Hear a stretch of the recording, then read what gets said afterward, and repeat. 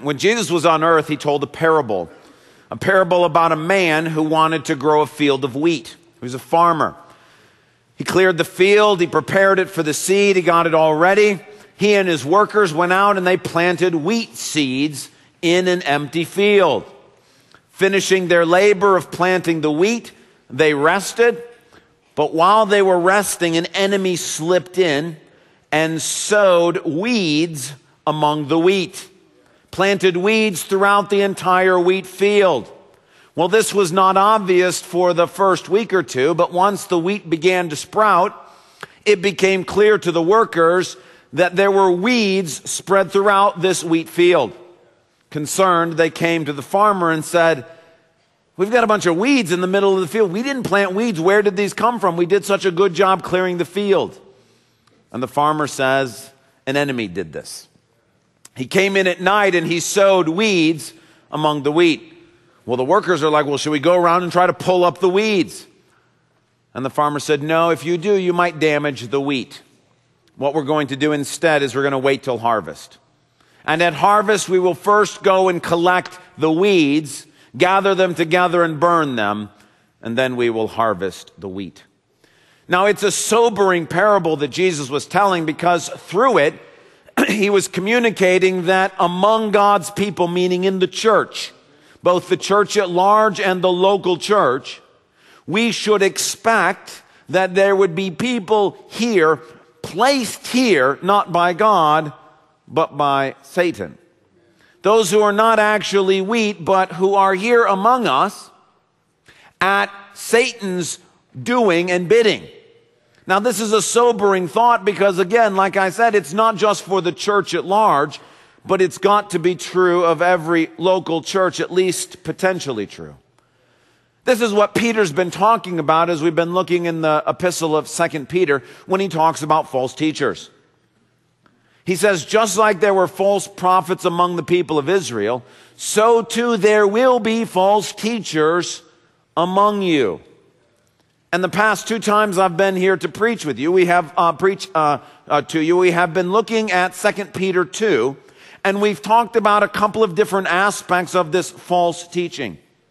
The first was the content of what the false teachers were teaching, and that had a lot to do with sexual immorality. And we went through what does God have to say about sexuality. The second thing that we looked at is that when there are false teachers among believers, it creates fear.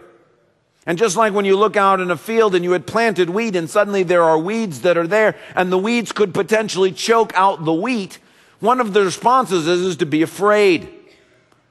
But we saw a couple of weeks ago that God says, look, I know what I'm doing.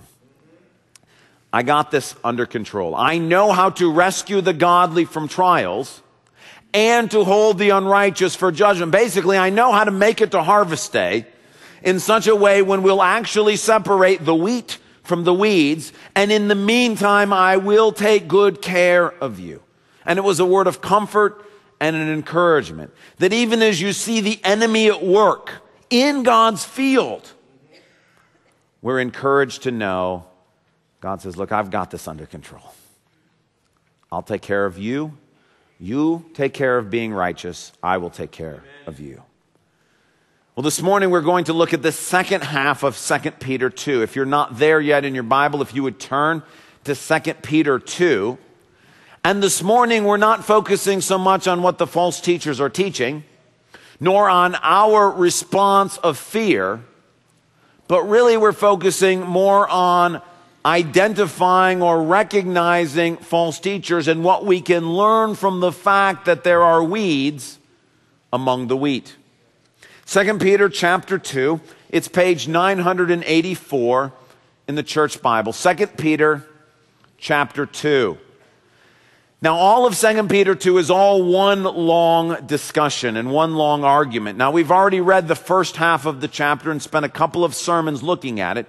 I'm not going to reread that part. We're going to simply pick it up in verse 10 and read the second half of the chapter.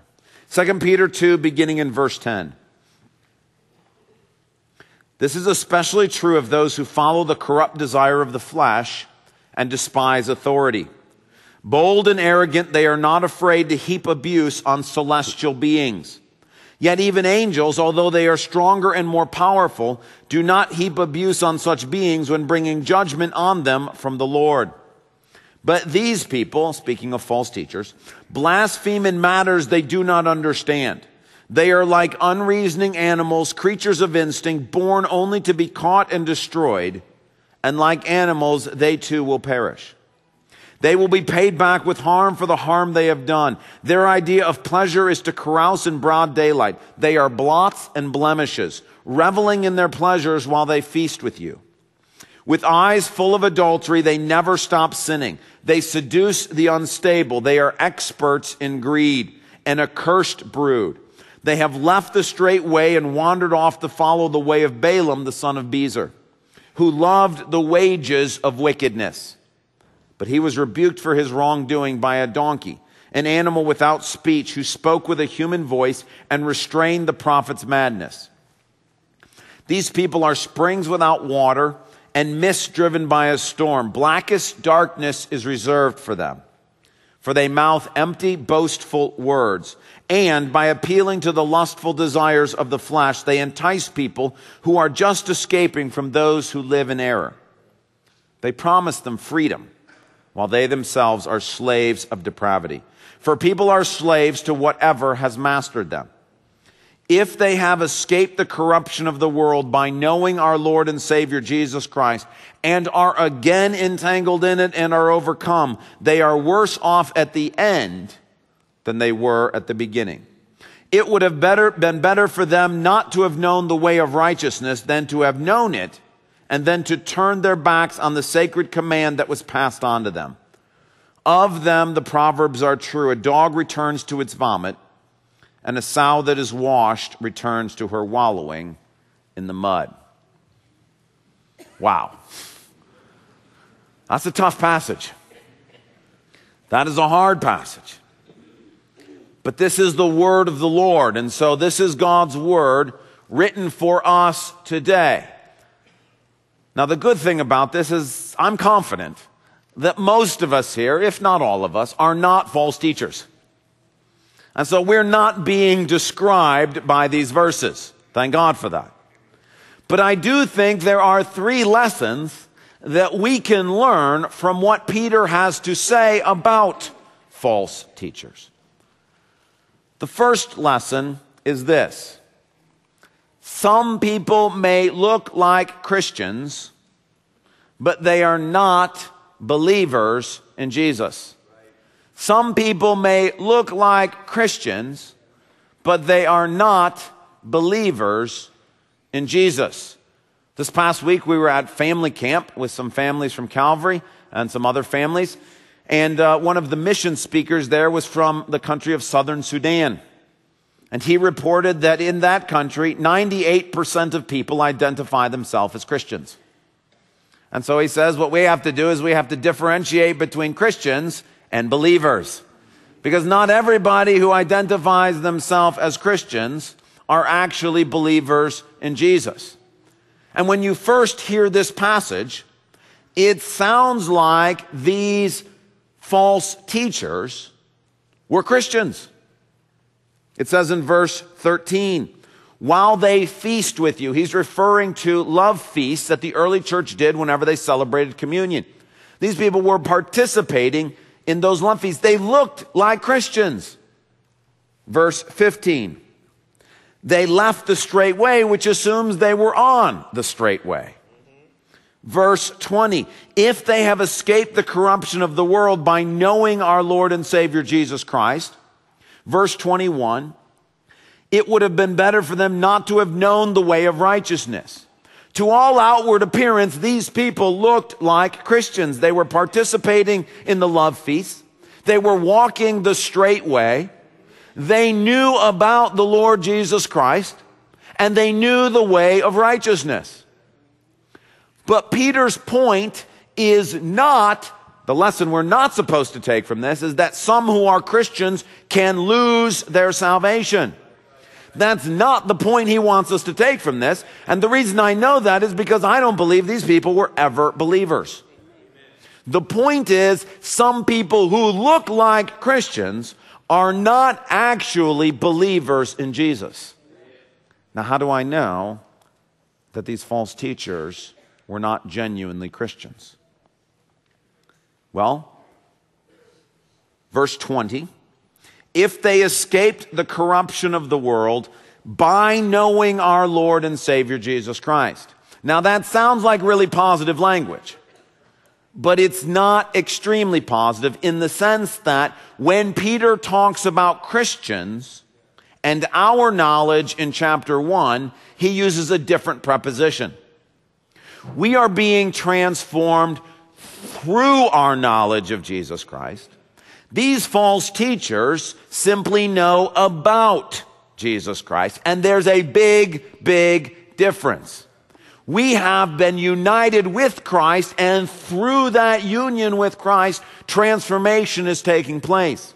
These are people who are walking the path and are following the path, but have not experienced that intimate, personal knowledge of Jesus. And there is no connection between them and Jesus through which God's grace can come and transform their life. That's why Peter says, by knowing our Lord and Savior. Not their Lord and Savior, our Lord and Savior. And if you backed all the way up to verse 2, we didn't read it this morning, but if you look back in chapter 2, verse 2, they will secretly introduce destructive heresies, even denying the sovereign Lord who bought them. The idea is that Jesus, in his death on the cross, paid the price that was necessary to purchase these false teachers from the kingdom of darkness. But the transaction has not been completed because they are refusing to acknowledge him as their Lord.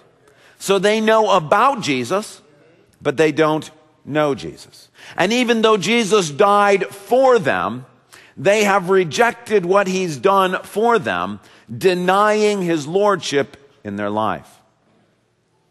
The second reason why I don't believe Peter thinks that these people are Christians is verse 22. A dog returns to its vomit, and a pig that is washed returns to her wallowing in the mud. The animals that are used to describe Christians are not dogs or pigs.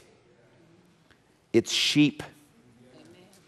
Now here you have dogs and pigs that look clean.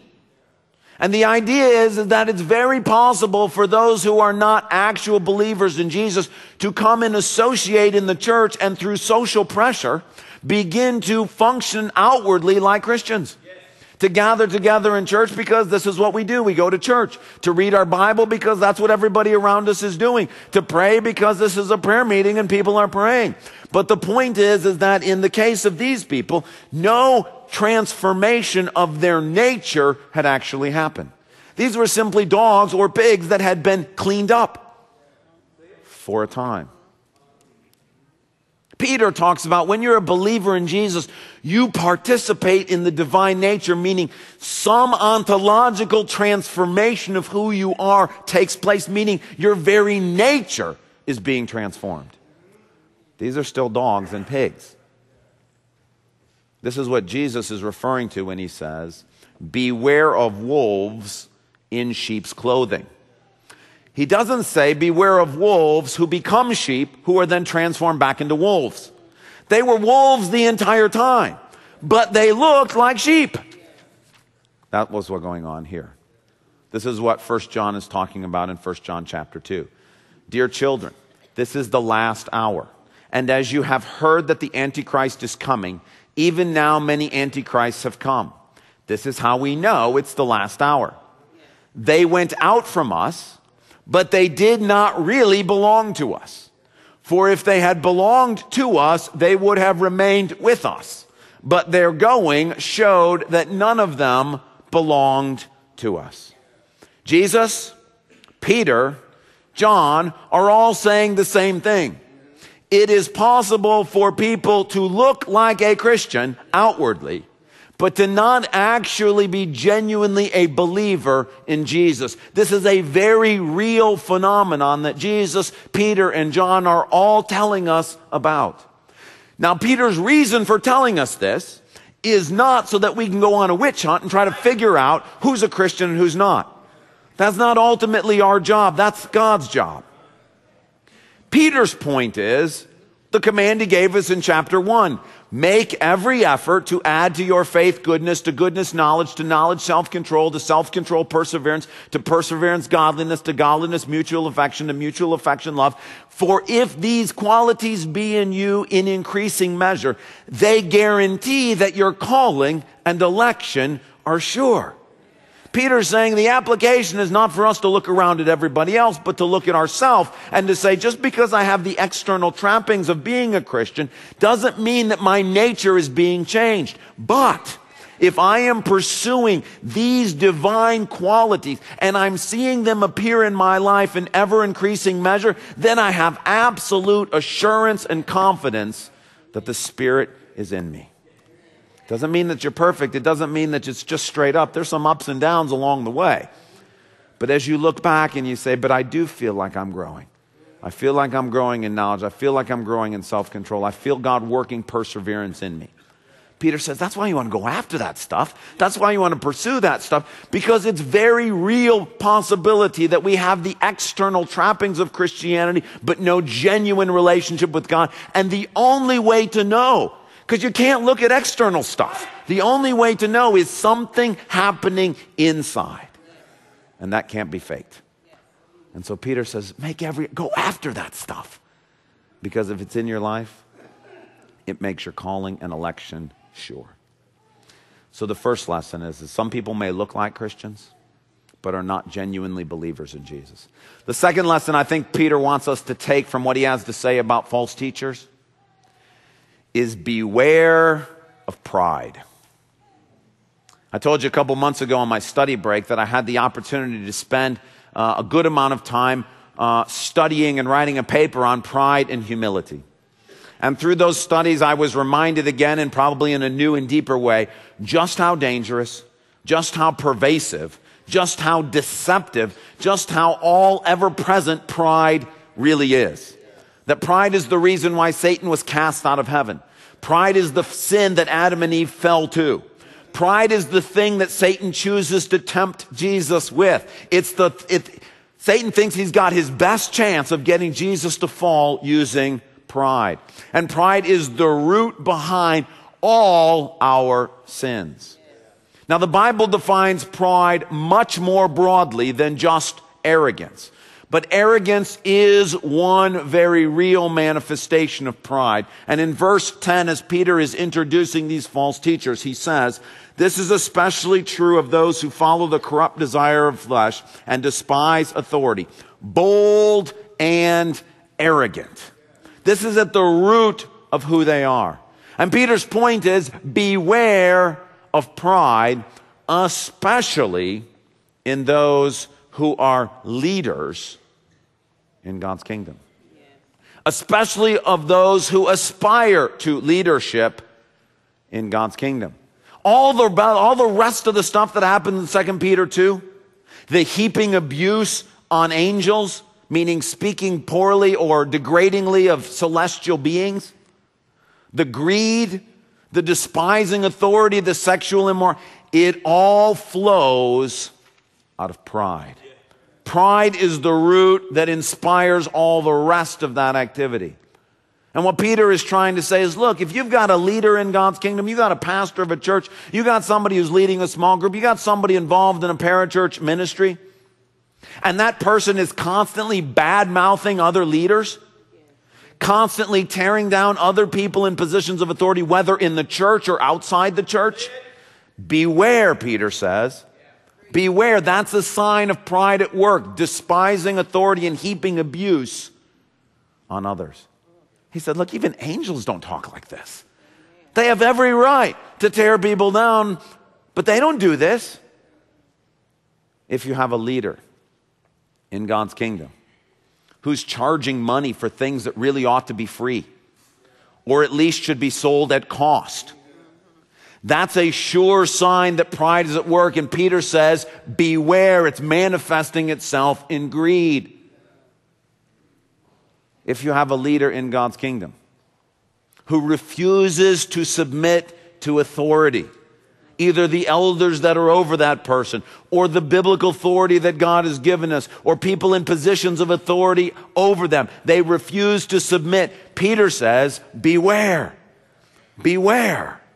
If you have leaders in God's kingdom, or people who are claiming to be leaders in God's kingdom, but are promoting a different sexual ethic than the one that God has given us in his word, Peter says, beware. Watch out. This is the sign that pride is driving this. If you've got a leader in God's kingdom, or someone who is attempting to be a leader in God's kingdom, but what they preach or what they teach or what they talk about or what they do is all about themselves, if they're the subject of all of the sentences, if they're the focus of what's going on, Peter says, beware. Now listen, nobody's perfect. We all struggle with pride. But how you identify a false teacher, this is the single distinguishing feature. It's pride. Pride is at the root of it. Pride is what leads to greed. Pride is what leads to heaping abuse on other people. Pride is what leads to despising authority, to sexual immorality. And Peter's saying, look, if you see that stuff going on, recognize what you're dealing with here. They may look like Christians on the outside. They may have all of the trappings. They may preach the best sermons you've ever heard. But they don't know Jesus.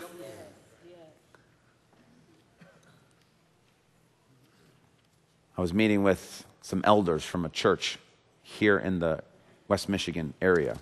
It's about 9 months ago. They were in a very difficult situation. Their senior pastor had left, taken half the church and all the staff with him. It was a pastor who had planted the church, and these elders had no idea how you ever went about finding a senior pastor. They had never done anything like that before. They were hurt. They were confused. They didn't know what to do. And God connected them to Calvary and told us, help this church. Help this church. So we said, hey, look, how can we help? And the elder said, we'd like to pick your brain and just talk to you. How do you even go through this process? What do you even do here?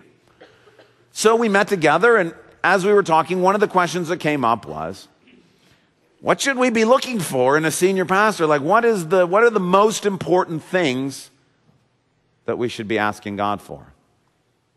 And I said, far above anything else, what you want is humility and the fear of the Lord. If you have someone who is humble and fears the Lord, you're going to be in great. Because God can teach that person to preach. God can teach that person to share the gospel. God can give that person a vision for the future. But if you've got somebody who's proud, they're not going to listen. They're not going to listen to what God is up to. I said, look, what you want more than anything in the world is humility. That's what you want. Pride leads to all the rest of the stuff. You're worried about a pastor who's going to go into sexual immorality. You're worried about a pastor that's going to go into greed or embezzlement or those kinds of things. You're worried about a pastor that's going to constantly be tearing down everybody else. You worry about a pastor that's not going to submit to your authority as elder. The only way to find is if you have somebody who's got pride, all that stuff's coming. It may not come right away, but it will show up. But you have a person who's humble, who fears the Lord, then you're safe. Then you're safe, because that's the character trait that only Jesus can give. And when humility is present, God opposes the proud but gives grace to the humble. So the second lesson from these false teachers is beware of pride. Whether you're a leader or not a leader, beware of pride. Beware of it in your own life. Beware of it in the lives of others who are leading or teaching. You may think, this is a great person. I want to follow this person. Beware of pride. If there's pride, stay away. If there's humility, listen to whatever it is they're telling you to do. Which leads to the third lesson I think Peter wants us to get out of this teaching. And that is, we get to rejoice when God raises up good teachers and good leaders. When you see the destruction that false teaching wreaks on people, the way in which it destroys lives. It leads people into deception and confusion. When you listen to what Peter is describing here, people who are consciously deceiving other people, who are leading them astray, who are leading them into destruction. When you hear that, and then you see someone who is a teacher after God's own heart, when you see God raise up, like he promised, shepherds after his own heart, we rejoice. We thank God. We thank God for those who are in positions of authority or leadership that God has raised up, who are genuine believers in Jesus. Even when they come from your own church and they're on your staff and you desperately don't want them to leave. The church I told you about that we met with 9 months ago was Wellspring Church in Hudsonville. And as I sat there and told them, what you want more than anything else is humility and the fear of the Lord. It wasn't very long till God led them to our executive pastor, Steve Gibson. And to tell you the truth, I'm not that surprised. Because if you're looking for external stuff, you might have found Steve, you might not have. But if you're looking for godliness, if you're looking for humility, if you're looking for the fear of the Lord, it wasn't going to be long until God was going to lead them to him. Steve and I have been friends for 12 years before we started working together here. We've worked together for 8.5 years. If I had my way, we would work together until the day we both retire on the same day, and then just sit off on the beach somewhere and tell stories about all you crazy people. Just kidding. I'm just kidding. He's the one that thinks you're crazy. I love you.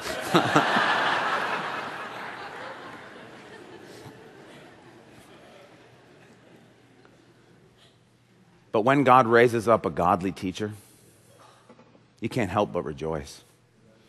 And when God made it clear that we had somebody on our church who could be a blessing to the wider kingdom, who really did fit none of these characteristics, but fit humility and the fear of the Lord. And as you heard last week, if you hear the very clear story that God was calling him to do this, which, by the way, they voted to accept him as their pastor. I don't know if he told you that or not, but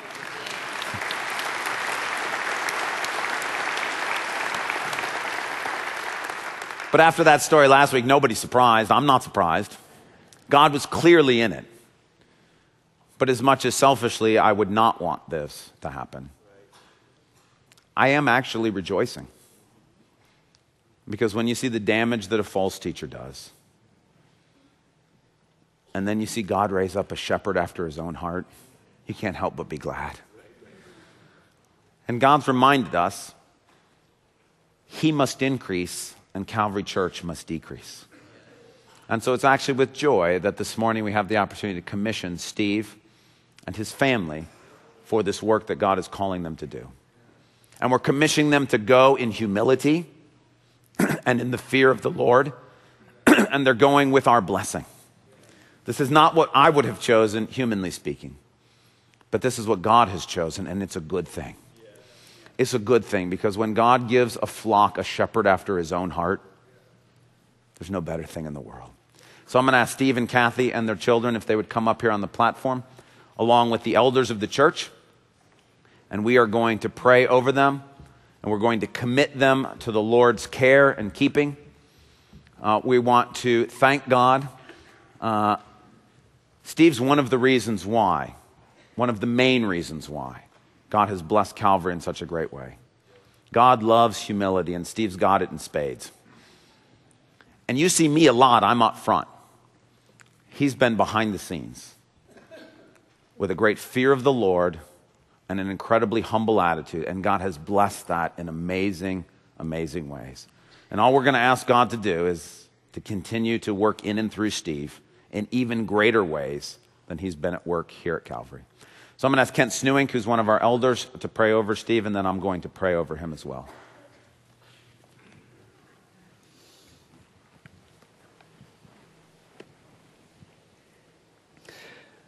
Father, we have come into your house and gathered in your name to worship you.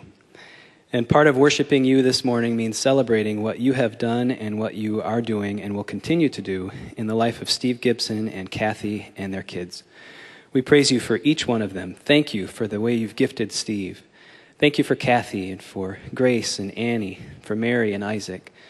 We love them. We cherish them. And as we prayed this morning, Lord, we feel like parents who would love to hang on to these children and not let them go. But as Peter mentioned, we get to rejoice in good teachers. You have blessed this place with great teachers, people who love you, who teach your word, who model their lives after you, Jesus, the ultimate teacher. And Steve is one of those, Lord. So as much as we'd like to hoard our good teachers, we willingly give them up because this is a hurting world that needs you. There are people hurting at Wellspring and in the Hudsonville community who need the giftedness that you've given Steve and need to see the modeling of a man who loves Jesus and pursues him with his whole heart. Father, each one of these Gibsons have been called away. It was obvious last Sunday how you've called Steve, but it's neat to know that you've called each one of them uniquely. So we praise you for that. And we know that as you've called them, you will equip them. You promised to do so. You've promised that whoever leaves home and wife and parents and children will be given much more in this life and in the end, eternal life. So we claim that for them, Lord. We claim every promise in your word for them. As much as we'd love to keep them here, we give them to you willingly and lovingly, knowing that you care for them even more than we do. So, Father, we praise you today. And as Steve ended his prayer last Sunday, we simply say, we love you, we love you, we love you. We commit them to you. In Jesus' name, amen. Lord, you have told us that unless a seed falls to the ground and dies, it remains alone. And so God is with sad hearts from a human point of view. We have to say goodbye to a fantastic family. Lord God, an amazing executive pastor. And Lord, a good friend. Lord, we know that by allowing this seed to fall to the ground, that you can resurrect something even greater. And God, I pray that the seed that you will plant through the Gibsons in Hudsonville, God, that you would grow a harvest there so great and so big, Lord God, that only you would receive the glory for it. God, I pray for Steve and Kathy and for their children. I pray, Lord, that this incredible attitude of humility and grace that you have given to them, that they would stay in that and walk that path. Lord God, that you have raised them up and called them, Lord God, because you see in Steve a man after your own heart. And so, God, I pray that you would keep him close to you. Lord God, I pray that as he walks into this position, Lord God, that you have called him to, that you would be his strength. I pray, Lord, that you would be the Lord who takes hold of his right hand, who says to him, do not be afraid, I am with you. I pray that you would be the God who, even to his old age and gray hairs, would be the one who sustains him. For you have created him, you have called him, you sustain him, and you will rescue him. And God, I pray over them, and I pray, God, that you would do such great and mighty things through them, that even though the sadness of them leaving, it would be replaced by the joy of watching Jesus increase more and more. And God, I thank you for 8.5 great years. I thank you, Lord God, for such a fabulous friend to be able to do ministry at Calvary here with, Lord God. But I'm willingly yield this to you and to say, not my will, but yours be done. And so, God, I'm like the best man rejoicing at a wedding. And God, as I see you take Steve and his family and send them off to such great and amazing things, Lord God, I'm rejoicing for you and I'm rejoicing for them. And I'm glad for us too that we even got to be a part of this story for a little while. And so, Lord, I just pray your blessing on them. I pray protection from the evil one.